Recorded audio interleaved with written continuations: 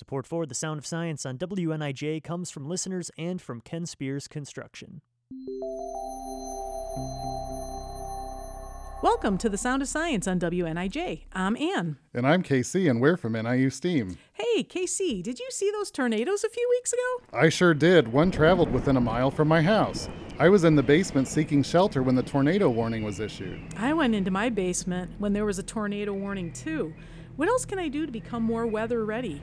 Well, having a basement is only part of the story when a severe weather warning is issued. It's important to have many supplies in your basement just in case. So what supplies do I need just to be ready? Well, you need a pair of shoes, food, and water, as well as a helmet to protect your head from flying debris if your home is damaged. If you have pets, you will need pet food and other pet supplies like leashes and a pet carrier. It's very important that when you need to seek shelter, you remember your pets as well.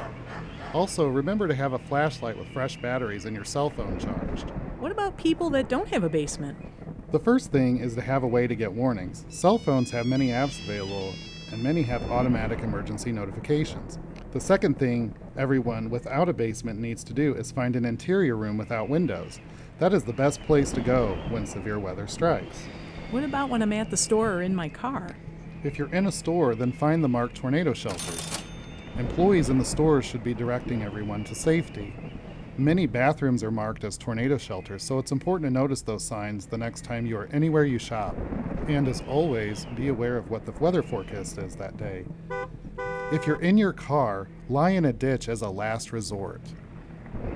Also, definitely never ever go up under an overpass. This is extremely dangerous because if a tornado passes, it will cause a wind tunnel effect.